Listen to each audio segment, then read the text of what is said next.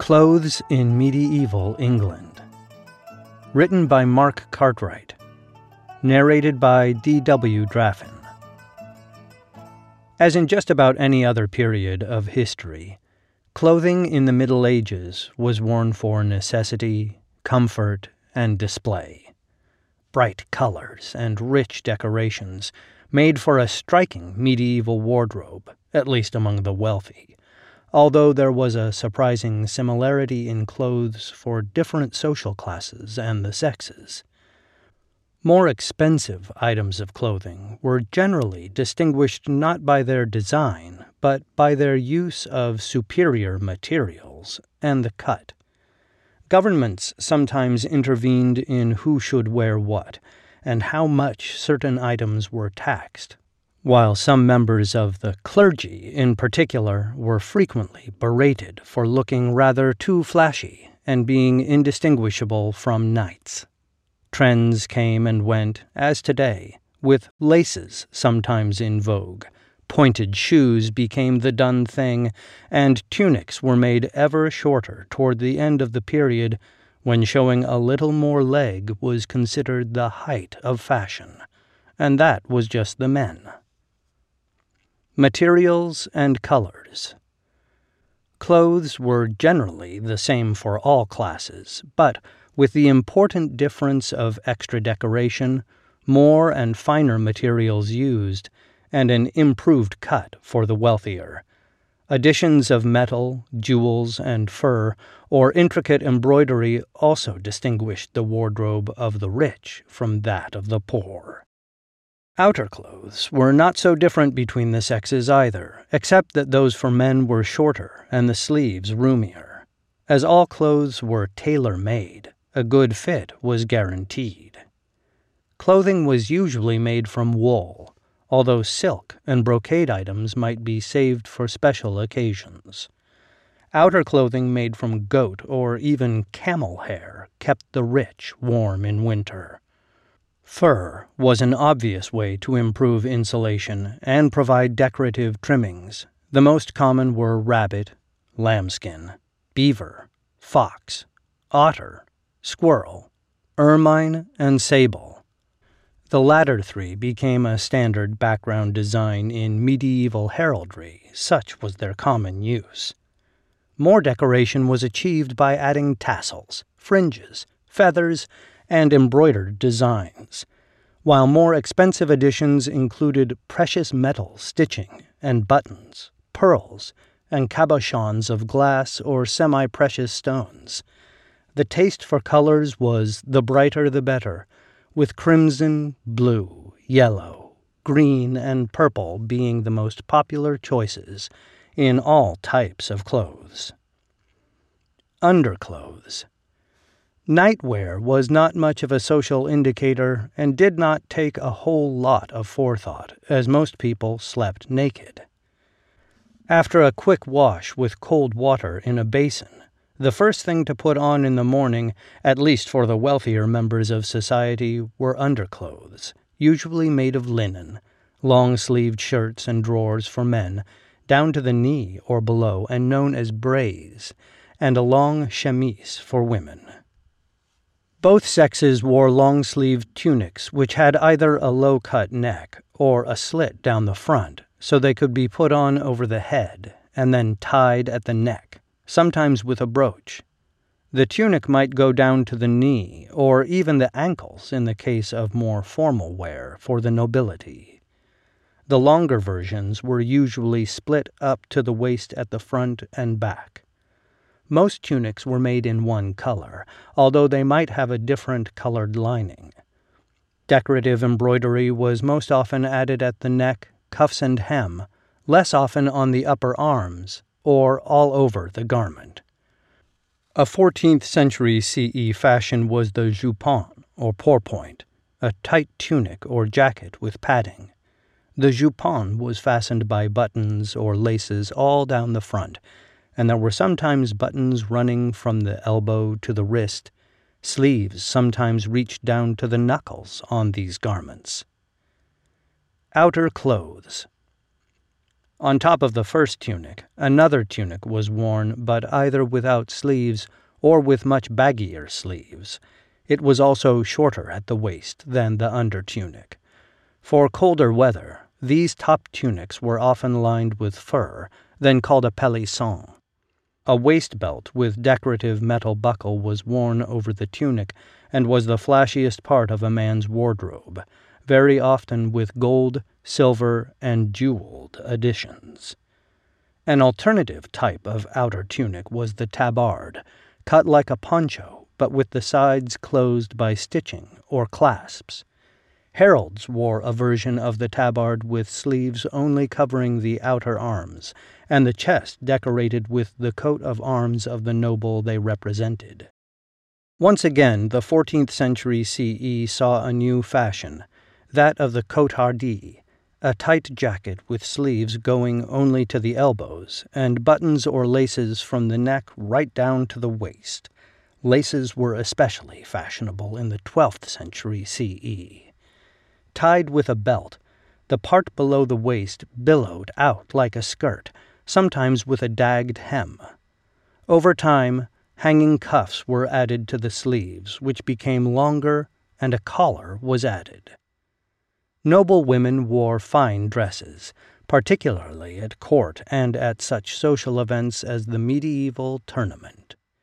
In contrast to later, more romantic paintings, illustrations from the Middle Ages often show quite plain dresses with only a minimal decoration. Typically of a single color, sometimes with a different colored lining, they are long-sleeved, high-cut, and close-fitting above a belted waist. Women's belts, almost ever present in graves and illustrations, sometimes had chains hanging down, chatelaine, to which were attached small decorative objects. For working women, these would have been small tools, useful for such tasks as weaving and embroidery. The most common extra decoration is a border at the cuffs and neckline of the dress. Illustrations often show tall, pointed, or flat-topped hats being worn with veils hanging down, although not covering the face. Men wore hose, or long stockings of wool or linen, which went up to the knee or just above it, and which were secured to the belt of their drawers. Women's stockings were shorter and held up by a garter worn below the knee. Some stockings ended in a stirrup, while those which fully enclosed the foot might have a leather sole added to them. Stockings might also be padded to create a fashionable, pronounced point at the toes.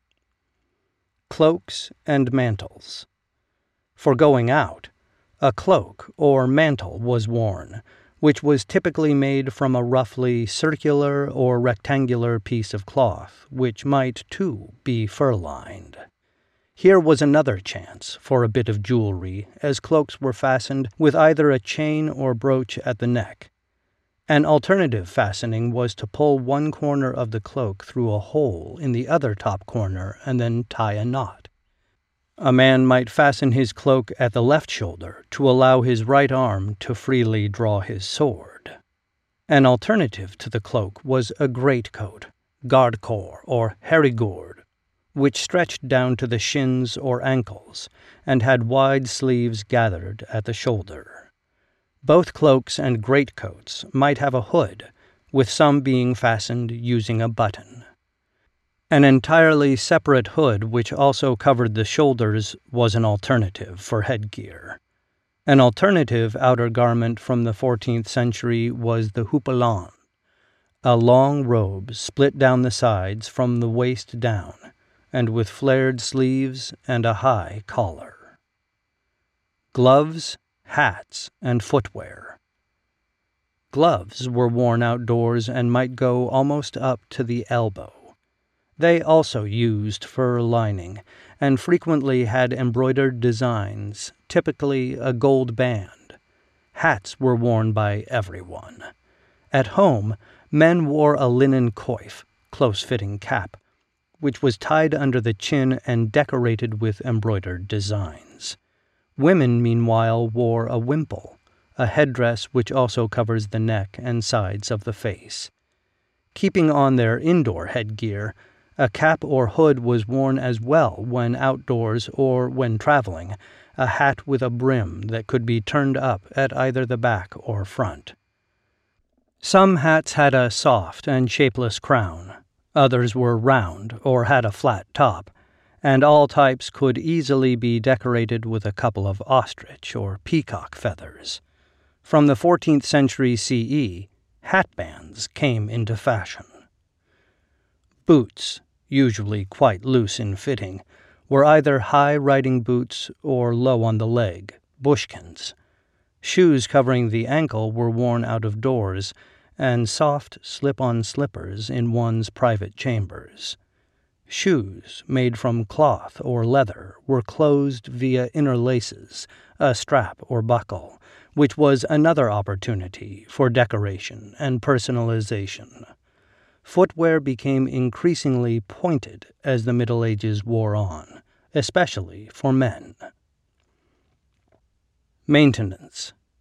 For the aristocracy, there was no worry over the maintenance of their wardrobe as that was done by their staff. The chamberlain was, before the role widened and became more important, responsible for his master's wardrobe, which was kept folded in chests or on pegs, perches, when not in use. Ladies had their ladies-in-waiting and maids to help them dress. Washing was done by laundresses, who soaked the clothes, or at least the less delicate smalls, in tubs of water mixed with caustic soda and wood ashes, and then pounded them clean using wooden paddles. Social display and control.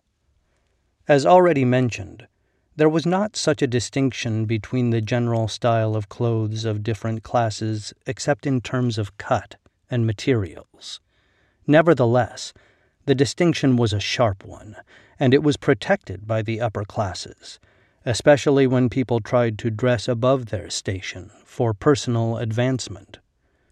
Various sumptuary laws were passed from the 13th century CE onwards, which restricted the wearing of certain materials by the lower classes in order to maintain the class divisions of society.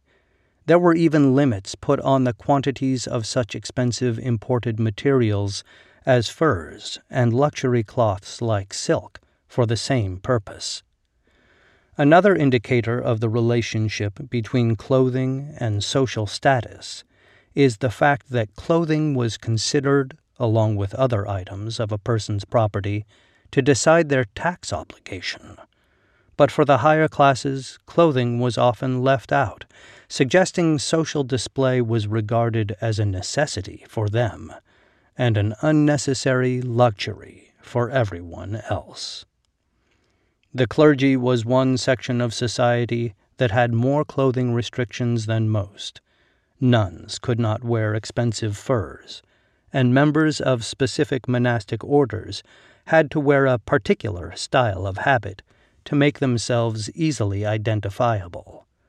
Neither could members of the secular clergy adopt certain wider fashions, notably the 13th century CE shortening of tunics to show a little more leg, or the use of too many colors in one outfit.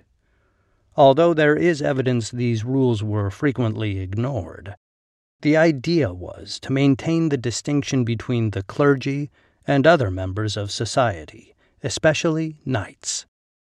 There were even measures to distinguish between the faiths, and Jewish clergy, for example, had to wear 2 white tablets of linen or parchment on their chests from the mid-13th century CE. Access to clothing was also restricted in times of economic strife during wars like the 100 Years' War with France, 1337 to 1453 CE, presumably to stop wasteful spending. At such times, governments, in effect, rationed clothing so that, for example, priests might only be permitted 1 new robe per year, and bishops 3. The same rules applied to aristocratic ladies and knights, who could only have one new change of outfit per year. For the staff in the employ of a local baron or castle owner, there were differences in the cost, cloth, and colors of the clothes their lord provided them, so that there were marked distinctions between such groups as the menial servants, squires, clerks, men-at-arms, and sergeants. Clothing remained an important and easily communicated method to display rank and job title. On the battlefield, knights wore chainmail or plate armor with a dash of color, perhaps provided by a surcoat and plumed helmet, but they still had to look the part of society's ambassadors of chivalry even when at leisure. Particular robes were worn on special occasions by those with the privileged right to wear them. For example, members of particular knights' orders, such as the Order of the Garter, could wear a fine dark blue robe with a gold collar chain made up of knots and red roses encircled with garters. Clearly, then, there were subtle and not so subtle wardrobe distinctions, not only between certain classes, but also within the same class in a continuous game of social display, emphasizing just who had the right and the means to wear what and when. This recording was brought to you by Ancient History Encyclopedia. For more great articles and interactive content, visit www.ancient.eu. You can find a video version of this article on the YouTube channel The Study of Antiquity and the Middle Ages by following the link in the description below. Ancient History Encyclopedia is a non-profit organisation. If you would like to support our work, visit www.ancient.eu/support or follow the links in the description below.